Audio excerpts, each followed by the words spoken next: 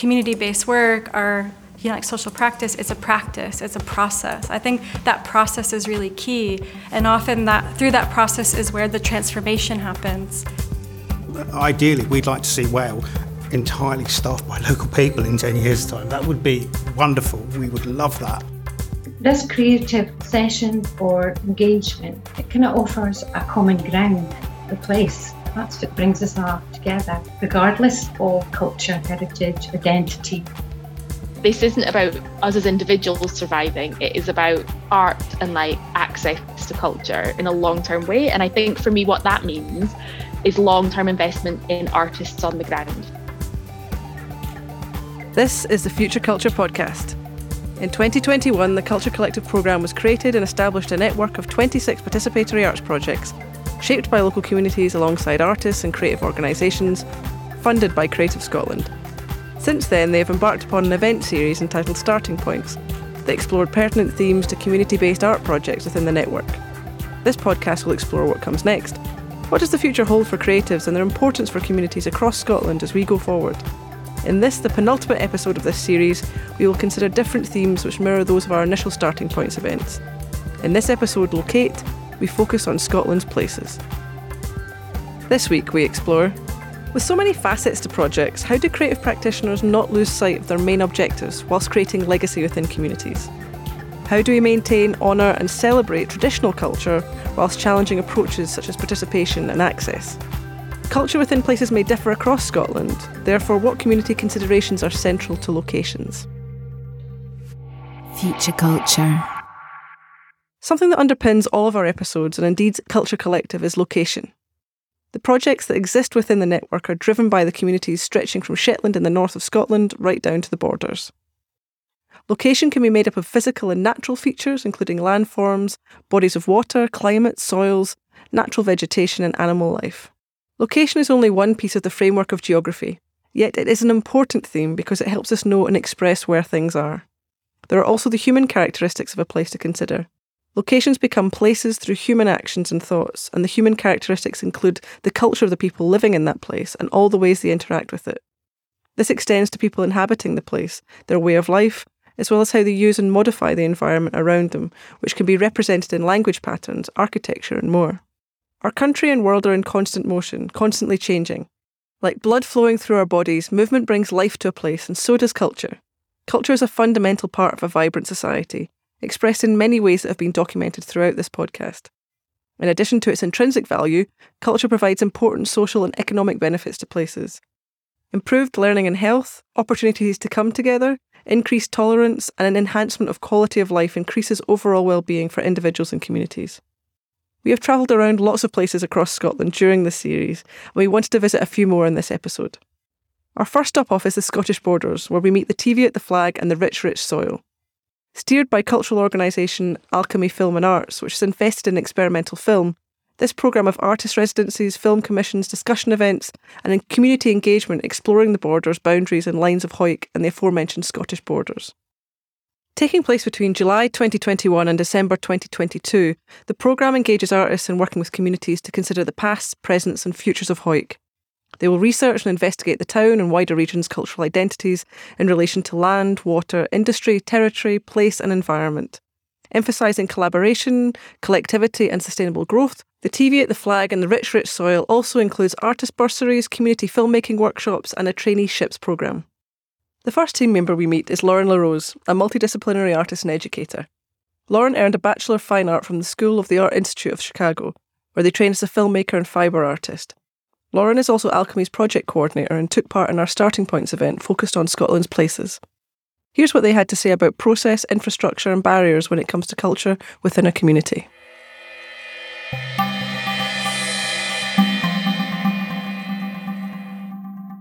Part of working with communities is meeting people where they're at and assessing their needs. You're constantly building like a relationship, and relationships take work and negotiation, but they also take compassion. So if we're talking about, community-based work, our like social practice, it's a practice, it's a process. I think that process is really key, and often that through that process is where the transformation happens.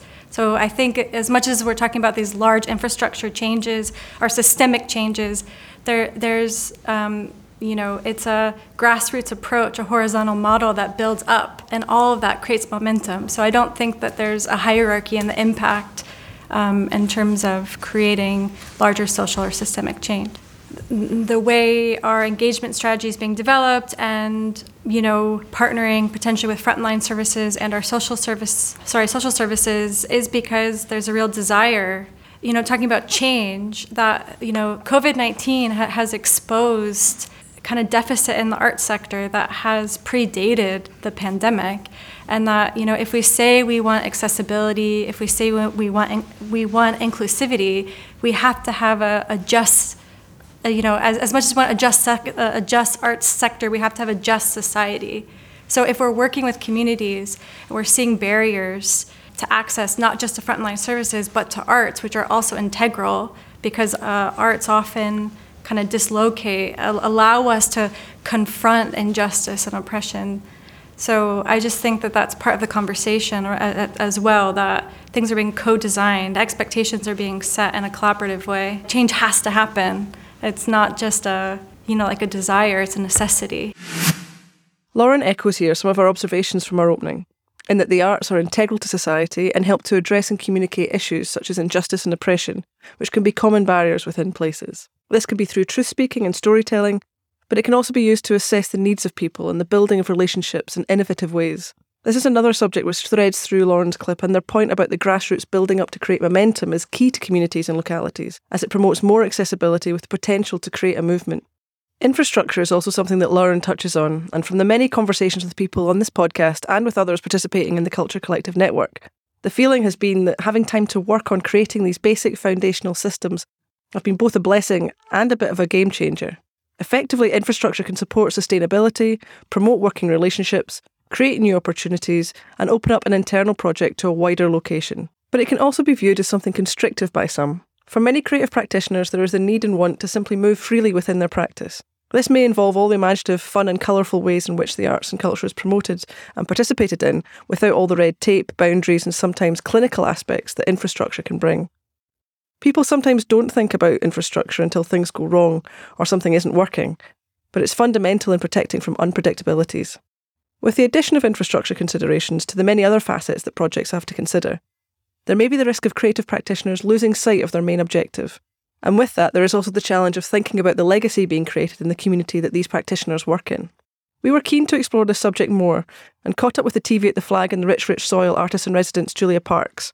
Julia's practice encompasses film, animation, photography and archives, often using a series of photographs and projected 16mm film.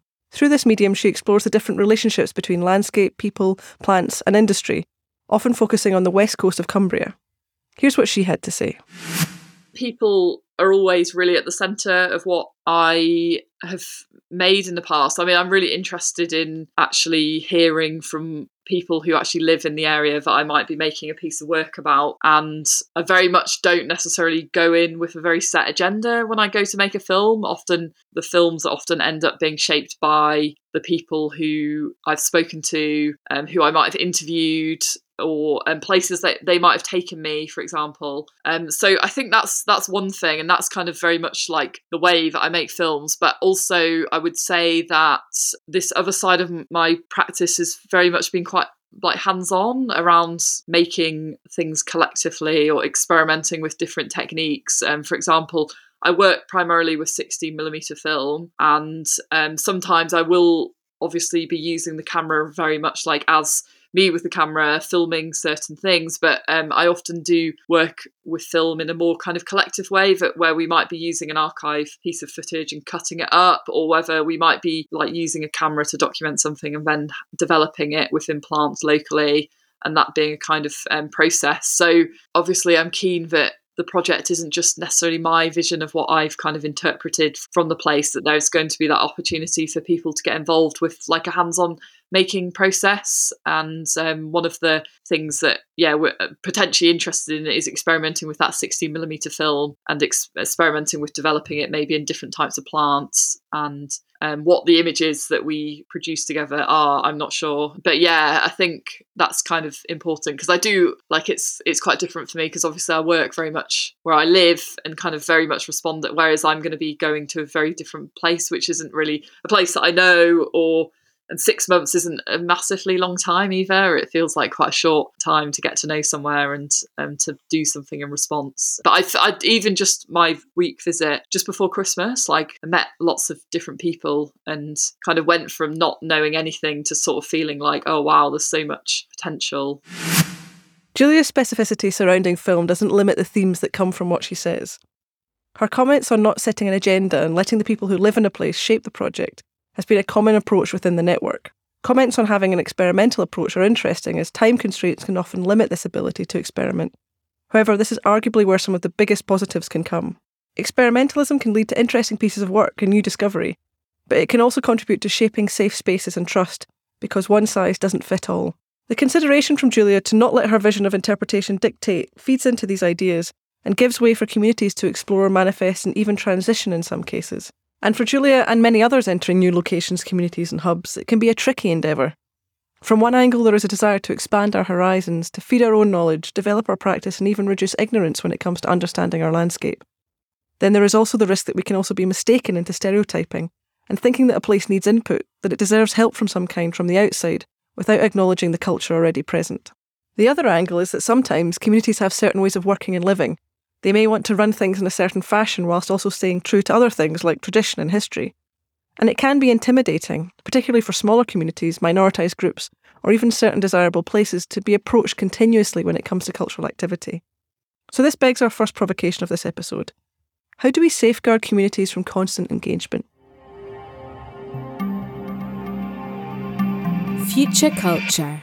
We remain in the south of Scotland for the next part of our podcast, this time in Dumfries and Galloway, and visit a cluster of dynamic places as part of the What We Do Now project. With the Stove Network at the helm, What We Do Now is a pioneering experiment in creative placemaking for the south of Scotland, supported by a regional partners group, which are made up of DG Arts Festival, Wigtown Book Festival in Upland, and strategic partners, South of Scotland Enterprise, Dumfries and Galloway Council, Third Sector D&G, and Skills Development Scotland. Supporting place hubs in 5 communities across the region, the Millennium Centre in Stranraer, Outpost Arts in Langham, Lift in North West Dumfries, The Arts in Sanquhar, and Castle Douglas Development Forum in Castle Douglas, the project hosts both established and emerging artists to work with these communities and local groups and organisations in order to inspire new imaginative possibilities and explore bold ideas that celebrate the voices often unheard in their region. Lucy MacLeod is a commercial illustrator, artist and educator, and co-founded Outpost Arts in early 2018, with a vision to create opportunities for rural artists and makers and increase access to cultural activities and learning for local and regional communities. Based in Langham, which exists within the vicinity of the What We Do Now project, Lucy took part in our Starting Points Locate event and raised a provocation that we felt would be a great opener for this section. So my provocation, I suppose, is focused on decision making. Local culture, hate to do it, and Langham, where we're based, due in part to geographical isolation. So, for example, common ridings, where old-fashioned models of community leadership and decision-making persist. I can give a few examples maybe down the line. This relationship between culture and tradition trickles down to create an in my experience anyway, personally speaking, creates an inflexible approach which excludes people. And I've said mainly women and young people, but there could be other groups that I'm not considering there, from contributing and from taking part in decision making. So the questions that I think, because of that we as an arts organisation and me as the director of an arts organisation ask myself is, how do we maintain and celebrate and honour traditional cultures like common ridings, whilst challenging approaches regarding the participation and access at a kind of social community level. Lucy's personal take on geographical isolation combined with exclusion is a thought-provoking comment. This draws in a further point to consider about how historical cultural activity can sometimes in fact exclude substantial members of the population. So we thought it would be interesting to ask two members of the What We Do Now project team the same provocation Lucy poses, that being, how do we maintain, honour and celebrate traditional culture whilst challenging approaches such as participation and access? Firstly, we meet Andy Brooke, an emerging artist based in Dumfries. Andy worked for a substantial time as a teacher of photography, but took early retirement to concentrate on his own practice as an artist. Here's what he had to say. I think the project that we're involved with at the moment through the Stove is the What We Do Now project, which is part of the building back really after COVID.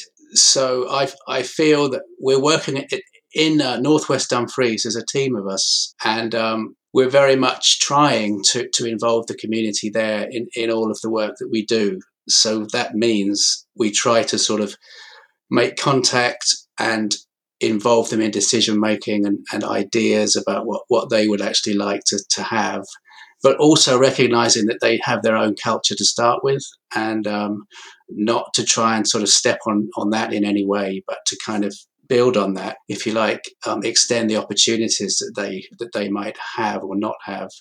It's seen as a deprived area of town, but I think one of the key things that I've learned doing this project, since last summer, is that there are resources within that community that perhaps they don't fully understand or recognize or use.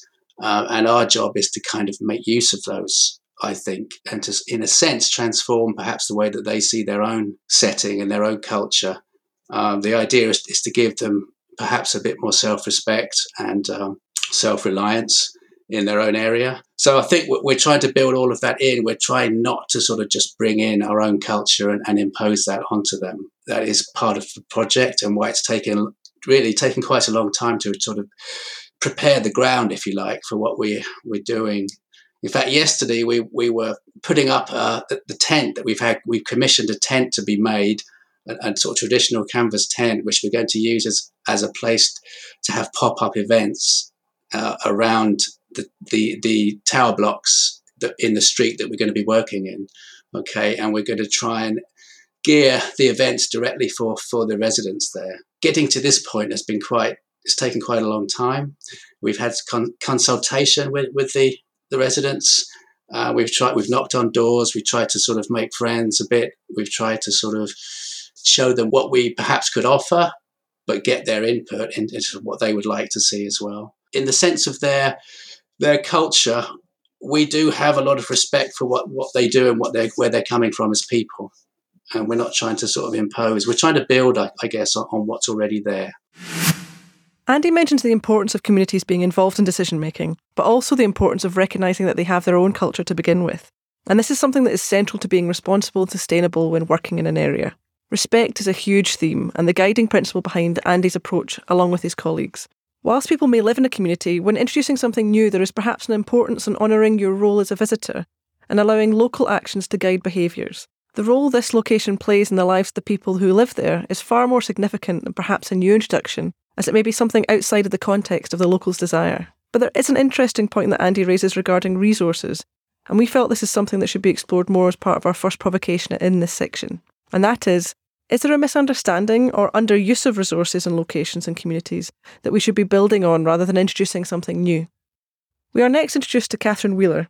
Catherine is one of the core team at the Stove Network in Dumfries. She's also a visual artist with a socially engaged community practice and also a massive advocate for the role of creative practice as part of community-led change and development. Here's her take on our initial question.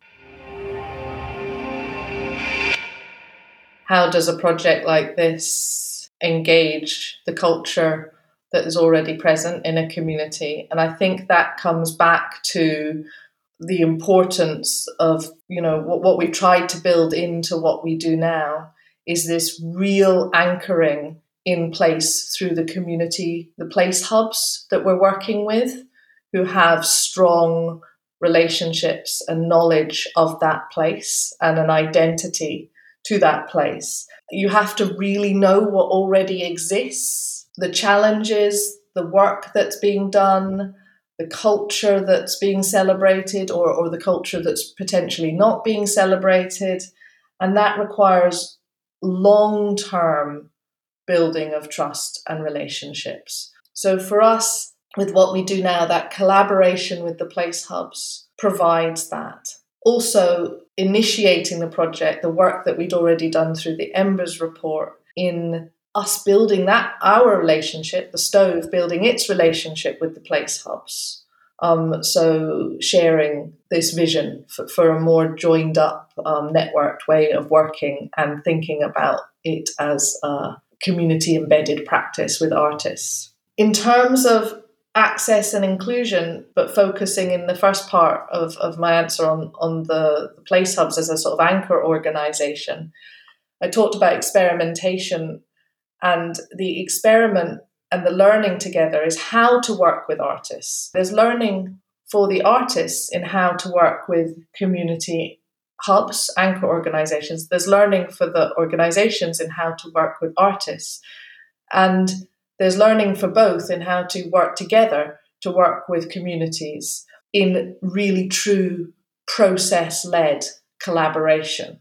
I think that forms the foundation of the second part of my answer about that access and inclusion. What that provides is a commitment to transparency, a commitment to process, a commitment to more horizontal decision making and working through challenges. And what that looks like in practice is it's about making spaces and understanding the support that people need to come into those spaces to be able to engage in the project. So we see there are opportunities for people working with the place hubs, with the project.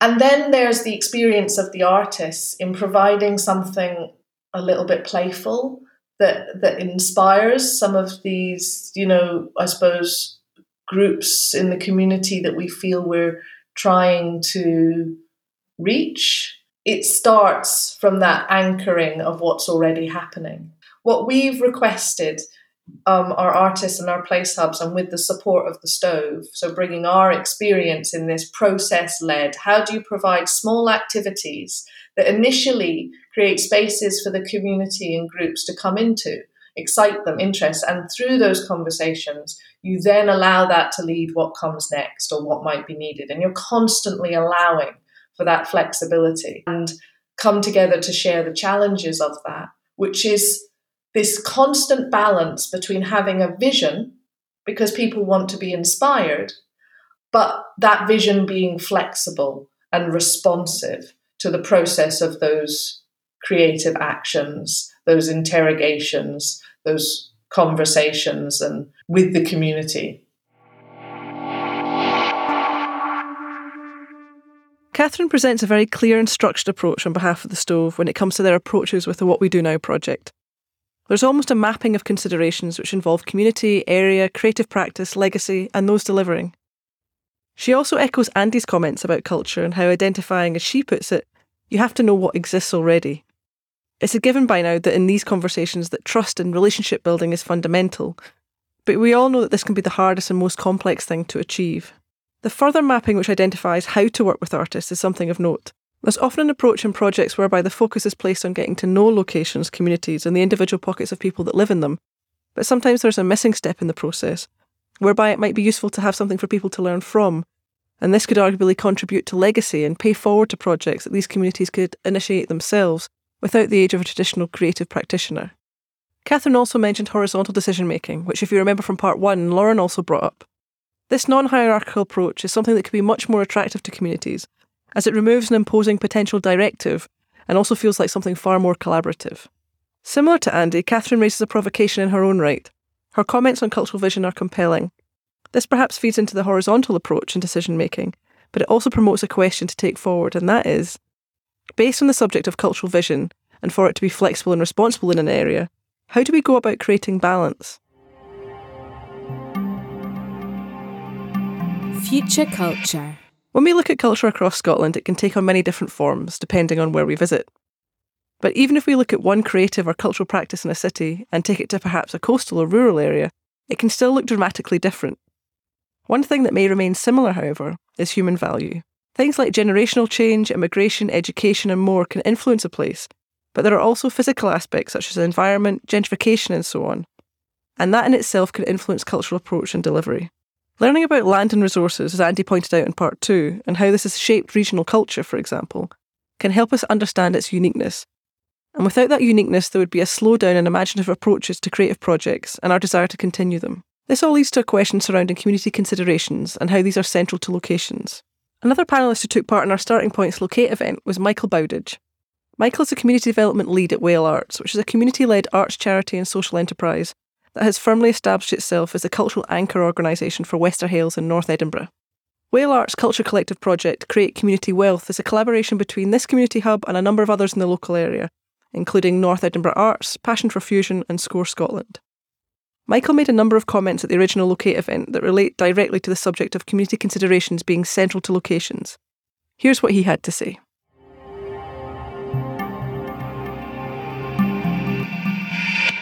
Both through the community development strand I'm involved in now and through creative placemaking that came before that, ideally we'd like to see Whale entirely staffed by local people in 10 years' time. That would be wonderful. We would love that. We're not there yet, unfortunately. But in terms of kind of trying to make as level a playing field as possible between sort of local artists and even, I want to say trained and untrained artists, but that doesn't really quite articulate what I'm going for. But self-taught, or perhaps people who've been to art school, we've actually, for the last 3 years, we have a Wester Hailes open exhibition, which is completely open to everyone. Staff exhibit in it, local community artists, young people, artists who worked as freelancers, everyone's welcome to put stuff in. And what we've found is that's been amazing in terms of creating new connections, both between the works that get displayed and also hanging that is a revelation, because there's nothing there that doesn't belong. It all fits together one way or another, and it really does sort of start to take away some of those preconceptions we might have about professional arts practice. We get some amazing things happening through that.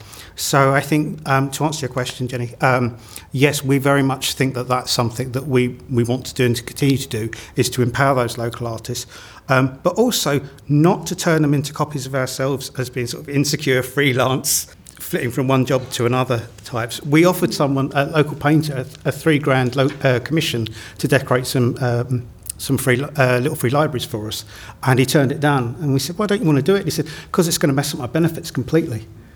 And I actually have I don't feel anxious. I have financial security. I know where my next cheque is coming from. If you give me that money, I have to declare it, or I worry about it, and then where am I after that? And it's like, you know what? You're absolutely right. I'm really sorry we tried to turn you into what we are. So there's all sorts of lessons around that. Absolutely. Whale Art's ambition to have their charity and enterprise run entirely by local people shows fantastic foresight in looking at investing into the area of Wester Hailes, but also the conversations and considerations they have around who is an artist, from self-taught to professional. And this perhaps ties in with Catherine's comments in part 2 regarding how to work with artists. It was, however, Michael's reflection about the commission offered to a local painter that is noteworthy. Within communities as freelance creatives, we can often be looking for work on a regular basis, as is explored in our previous episode, Spotlight. We have not yet had comment on what needs to sometimes be in place for us to survive within an area. The benefit system is a flawed, complex and huge beast, and perhaps not for this episode, but it is something to take heed of. It would not be as simple as if work dried up then we move to a different location or perhaps travel in order to satisfy this. There are varying reasons that people wish to remain in the area that they are. Childcare, mental health, other commitments, even self-doubt. It's therefore another consideration in terms of economics and our safety nets that this is added to our debates. Our last trip of this episode, and indeed this series, are to Keith, Buckie and Speyside, located on the northeast coast of Scotland. Arts in Murray Collective comprises 4 local organisations: Dance North Scotland, Murray Arts Development Engagement, Murray Way Association and Wildbird. Drawing upon associations of the word collective, the project employs a new and radical approach to engaging a network of creative practitioners and communities within Murray, hosting at least 8 artist residencies from June 2021 to September 2022. One of the artists in residence is Linda Buchan, a Murray-based artist and recent graduate from Murray School of Art. Her creative practice is kept close to the heart, embracing areas of our native culture and surroundings of a northeast fishing community and life experiences to inspire her work, blending disciplines of art, archaeology and anthropology to convey the found and made artefact. We were keen to ask Linda our earlier question in this section, relating to what community considerations she is taking on that are central to her location. So the limitations at the beginning, I researched quite a lot about the locations and the heritage and the histories of places, tried to pick up some connections. But I then reached out online, which turned out a bit limited. Once you got one connection, that's when it happened. And then actively being present in an activity with the community, then that just feeds into whatever happens next. It does take a bit of time, but it's worth it because you build really sort of meaningful relationships that are sustainable. And they help, not just me, they help the whole collaboration of the collective. You should pass on all that information and then that's formed. Well, it's interesting because I've been working in communities along the coast and there's a kinship with coastal folk. They're kind of more related to the sea than they are the land that they live on. And there's a similar sense of belonging there all along the coast. What I've taken into consideration is being culturally sensitive. My engagements are open to all ages and abilities. And I kind of gave this quite a lot of thought. I didn't want to be working with one particular group.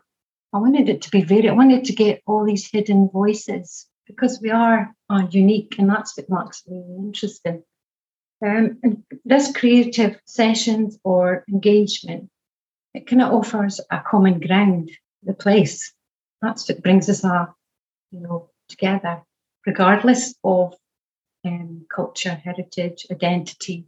But I've got really interesting life history, so that's what I've been taking into consideration. And really, I always go back to the heart of the project, and that's really just to bring people together for all walks of life, just to share their stories, their experiences, and really just have that meaningful exchange. Linda's comments about the kinship within coastal communities will be something that many relate to. Communal ties exist on many different levels that can make community members into family members. This isn't necessarily about genetics, but history, growth, evolution, even hardship, including significant socio-economic problems. The tie that binds can feel more intimate in these areas due to the way of life and the history that's preceded it. You can feel how invested Linda is within her practice, and whilst it's a means of working, it's also a way of life and the dedication to a community as a whole, no matter what age or experience. And that arguably should be at the heart of what creative practitioners do. Linda also comments on storytelling, which is quite fitting as our first episode of this series, ACT, was where we first began to explore this in depth. And when it comes to location, this is still a main catalyst in a creative project. But it's Linda's comments on cultural sensitivity that lead us to our final provocation. Sensitivity, empathy, trust, compassion, and open-mindedness are all things we need to consider before working and practicing in these settings. Cultural sensitivity can be argued as the knowledge, awareness, and acceptance of other cultures and cultural identities. These are skills we need to communicate effectively, but it also enables those travelling and working within communities to navigate with which they are interacting. So let us consider the following.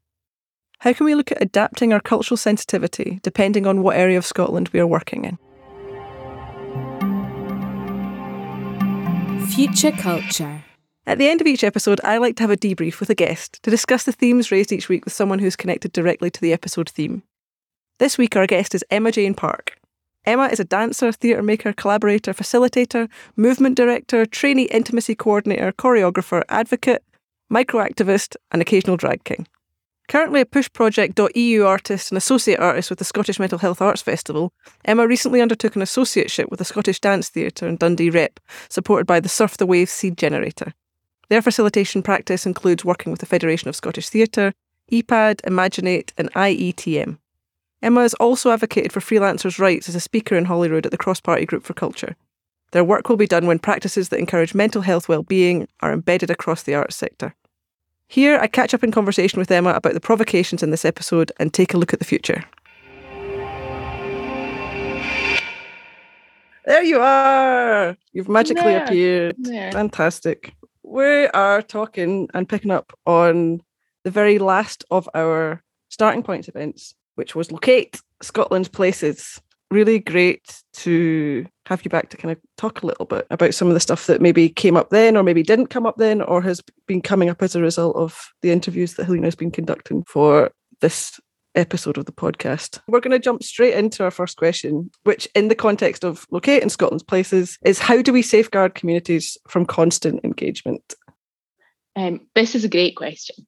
And I think it's a great question that I might pick apart a wee bit, because I actually don't think constant engagement is the issue. I think constantly being sold things, told you're meant to engage in a certain way, being made to feel like you should be grateful because there's a thing like, aren't you lucky we've arrived in your space and imposed some culture, inverted commas, on you, and you should be really happy about that. So it sits a lot with me, and I think particularly, so I live in Dumfries and Galloway, lots of questions about whether we should even discuss that as a place. It's a massive region. Like, to me, Dumfries and Galloway isn't a thing, if I'm really honest, in terms of living here as a person. But I think there's something loads about joined up thinking. So last year when things opened up, there were 3 events happened on one weekend in Dumfries and Galloway. And I'm just a bit like, overwhelming. Overwhelming and ridiculous. And it's not that I assume people would want to go to all of them, but there's just part of me going, how do we build things so that people can opt in the way that they want to? And how can we avoid this thing where we imagine we own people, or that people are sitting around waiting for something to happen? Like, people around here live full, brilliant, valid lives. And if we want people to engage in culture, there's loads of inverted commas going on there. Actually, what we need to do is offer opportunities to engage weekly, monthly, annually, totally sporadically, in a way where there's kind of just things bubbling away all of the time. So people can slowly, I think in my head, I call it participation by osmosis.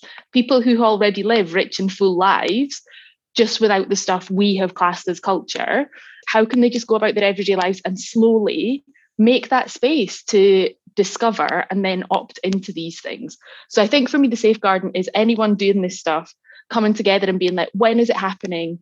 So there's maybe always something going on that people could opt into. And secondly, can we all put our own egos aside and recognise that we're not special, we're not doing anyone a favour, we're just offering something and letting people decide if they want to engage. Because actually having a constant offer is brilliant, and then give things the time so that people wake up with that thing and go, here, I fancy some art today. There must be some art somewhere. And I do think it's about our ego. And I think that's really tricky because it's tied to survival. Because I think a lot of us are like, we just need to get some numbers in because we've got another project grant coming in. And so part of me thinks the constant engagement is driven right up at the top with the way everything is subsidized, where it's about numbers, it's about justifying our own existence, it's about people having this huge, almost rejection dysphoria, where we just want to feel validated in the stuff we're doing, because the systems above us are like, feel valid or feel rejected. There's no in between. I wonder how we decenter ourselves and actually center the work, and just being like, if these things exist over time, the people that want to will engage in them. And let's stop forcing people and telling people they don't have a culture already, because they do. It's just not what a bunch of other people who most have gone to art school in some way or connected with that kind of vibe think is culture. Yeah, and it's kind of like a question of value. I feel that there's this kind of thing sometimes where institutions of all different kinds can sometimes think of this idea of the gift of culture as some kind of benevolent act, when actually it's not necessarily called for in the first place. Yeah. It's so old school. It's just patronage, isn't it? We'll do something lovely for the paupers. No, the paupers are in their gardens having a great time. The paupers are down at Gala Day. They've got their own stuff going on. So maybe that leads us nicely on to our next question, which is around kind of the resource and locations that's already there. So is there a misunderstanding or potential underuse of resources and locations and communities that perhaps we should be building on rather than introducing something completely new into communities and locations? I think about this loads, and I think it's all a bit like moon landings. I think there's loads of just rock up, plant a flag, because everyone needs a bit of territory or whatever that is. And there's very little real assessment of the landscape. And I do wonder how we really, really assess a landscape and see what is there if we're looking at resource. If I think of it ecologically, what resource exists? How do you work with that resource so that you don't disrupt it being available in future. And I think who gets to assess the landscape is really tricky. Like, I think if you're in Gretna, where I live, and I must admit everything I'm saying today really is probably coming from a rural perspective in some senses, but maybe translates elsewhere. And if it doesn't, I think that's cool. But I think the current funding structures we have are literally a barrier, because I think assessing resource, as it were, or understanding what exists is about time.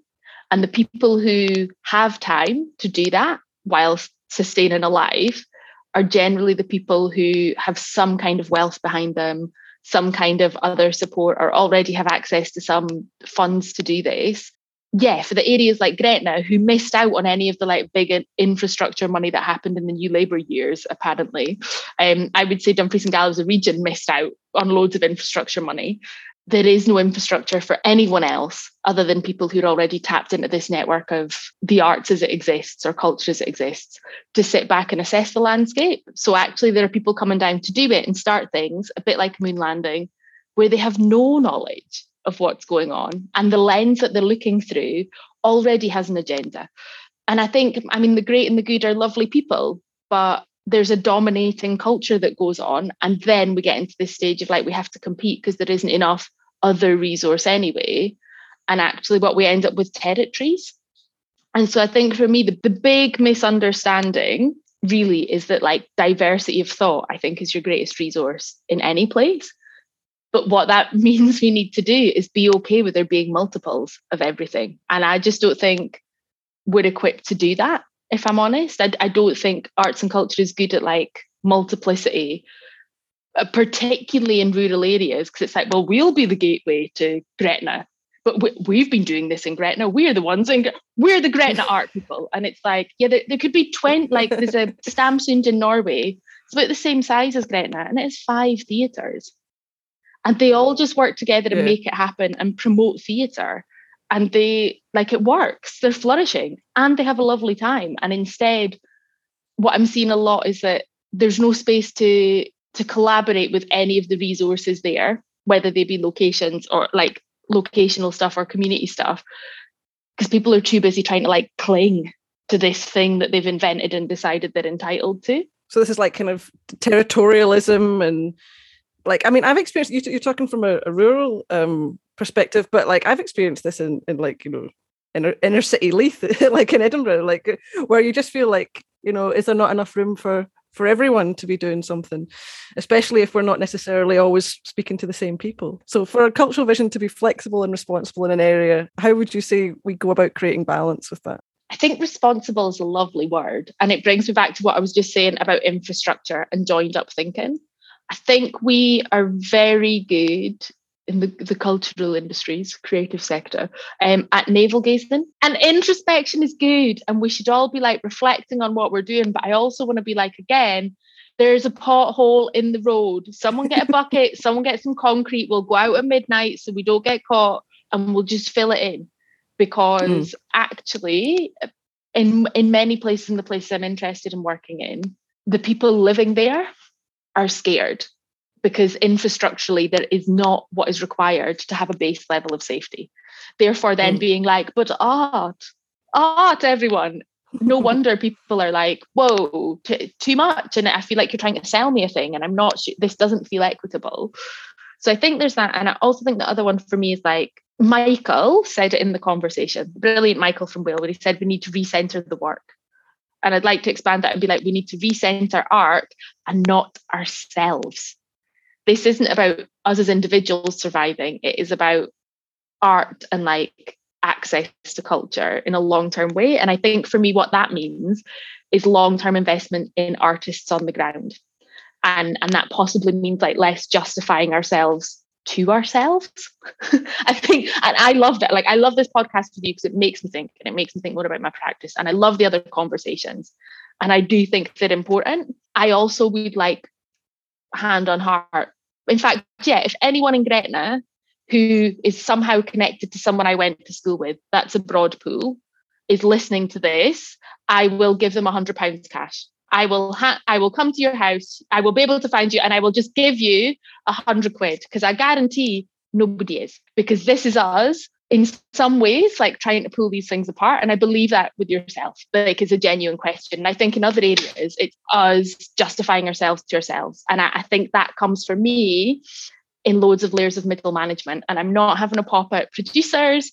And I know that it's a bit more complicated, but actually what I really want to do is just find a way where we can just be like, here, a few artists, come together, go and work on the ground, and maybe we won't hear what you're doing for a year. Because actually you need time to listen and time to trust the process and to really like find those areas of tension and not talk about them, but just share that information so that something meaningful can happen. And I can't blame middle management, because in some ways what I'm asking people to do is write themselves out of a job.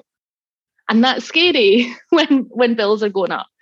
Actually, I feel like we've created these layers of bureaucracy that mean the art isn't that important. The people, the community is nowhere to be seen and isn't that important. And then we have we'll have the community steering group. And a lot of the time I'm just like, cool, so you've found people who are already interested, already engaged, who also you feel are palatable and will support the vision you've already had. That's what goes on there. I'm not seeing loads of you're the person that comes and hates the fact we're doing things. Come on in, have a cup of tea, and we'll seriously listen. What you're saying is, can we just pay artists? And can we pay artists for a long time? And can we not ask for outcomes and objectives? I mean, and in some ways, Culture Collective, that is an aspiration of the whole kind of program, that the 50% of all the funds distributed to all of the participating organizations and consortiums had to go on freelance artists. I might steamroller on to our last question. Go for it. One of our last questions, which is interesting in the context of what we've just been saying, but how can we look at adapting our cultural sensitivity depending on what area of Scotland we are working in? To be honest, I think it comes back to all of the things I was just saying. I think we need to find ways to create time. I think we need to find ways to listen, just time to listen to what exists and the fear that is laced through all communities, even more so now post-pandemic. I think fear is a currency. There is fear in the world. We need time to listen to that. We need space to see what we don't know.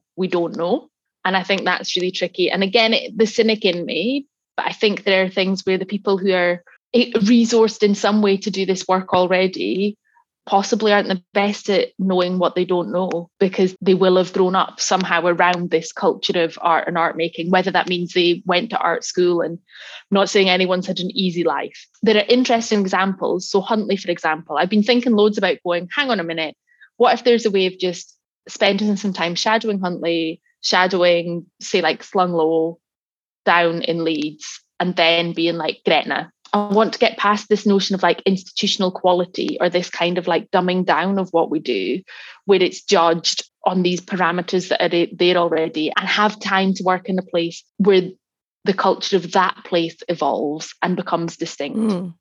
I think that's really interesting, because I think there's also I mentioned hierarchies earlier, and it does feel like there's hierarchies within participatory art projects, and there kind of is some of those big hitters, and also, as you say, maybe the origins of which are maybe not, as we would suggest, would be the best approach to community engagement if something were starting now. But I think that's all good learning. I think it's interesting to see what might come out of now and how we might do things differently as well. And how do we then situate that in a place where hierarchies ultimately prevail? Again, I'm using Gretna as quite a honed-in reference point. Dumfries and Galloway is a conservative region. Actively actually conservative, yeah. So the whole situation, when I'm talking about cultural sensitivity, how does this also link in with the local community council?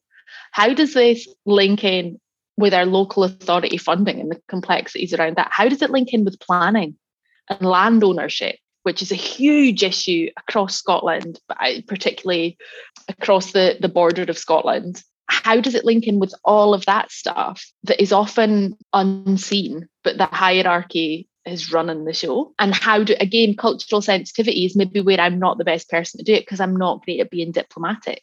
And is there a level of like diplomacy that is required to unpick some of that? I think definitely. But I mean, also that's not to undermine people that come in and do stuff, or that just actively just do stuff as well.